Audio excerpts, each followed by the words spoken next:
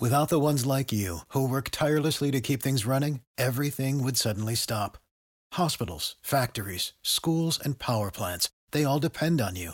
No matter the weather, emergency, or time of day, you're the ones who get it done. At Grainger, we're here for you with professional-grade industrial supplies. Count on real-time product availability and fast delivery. Call, clickgrainger.com, or just stop by. Grainger, for the ones who get it done.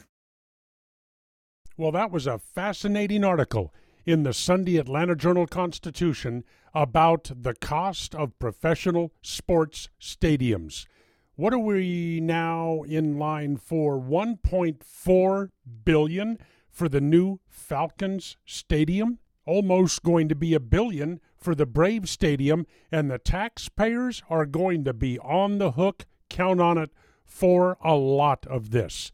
Do you know at the Falcons Stadium, you're going to be paying anywhere up to $45,000 for a seat license?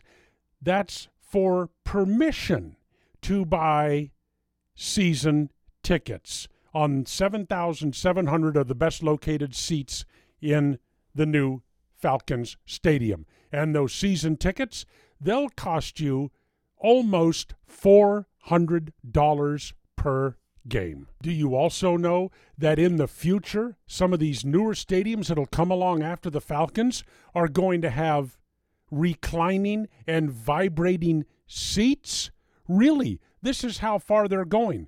But let me tell you something. Reason Magazine, you ought to subscribe to it. Find it somewhere. Get it online.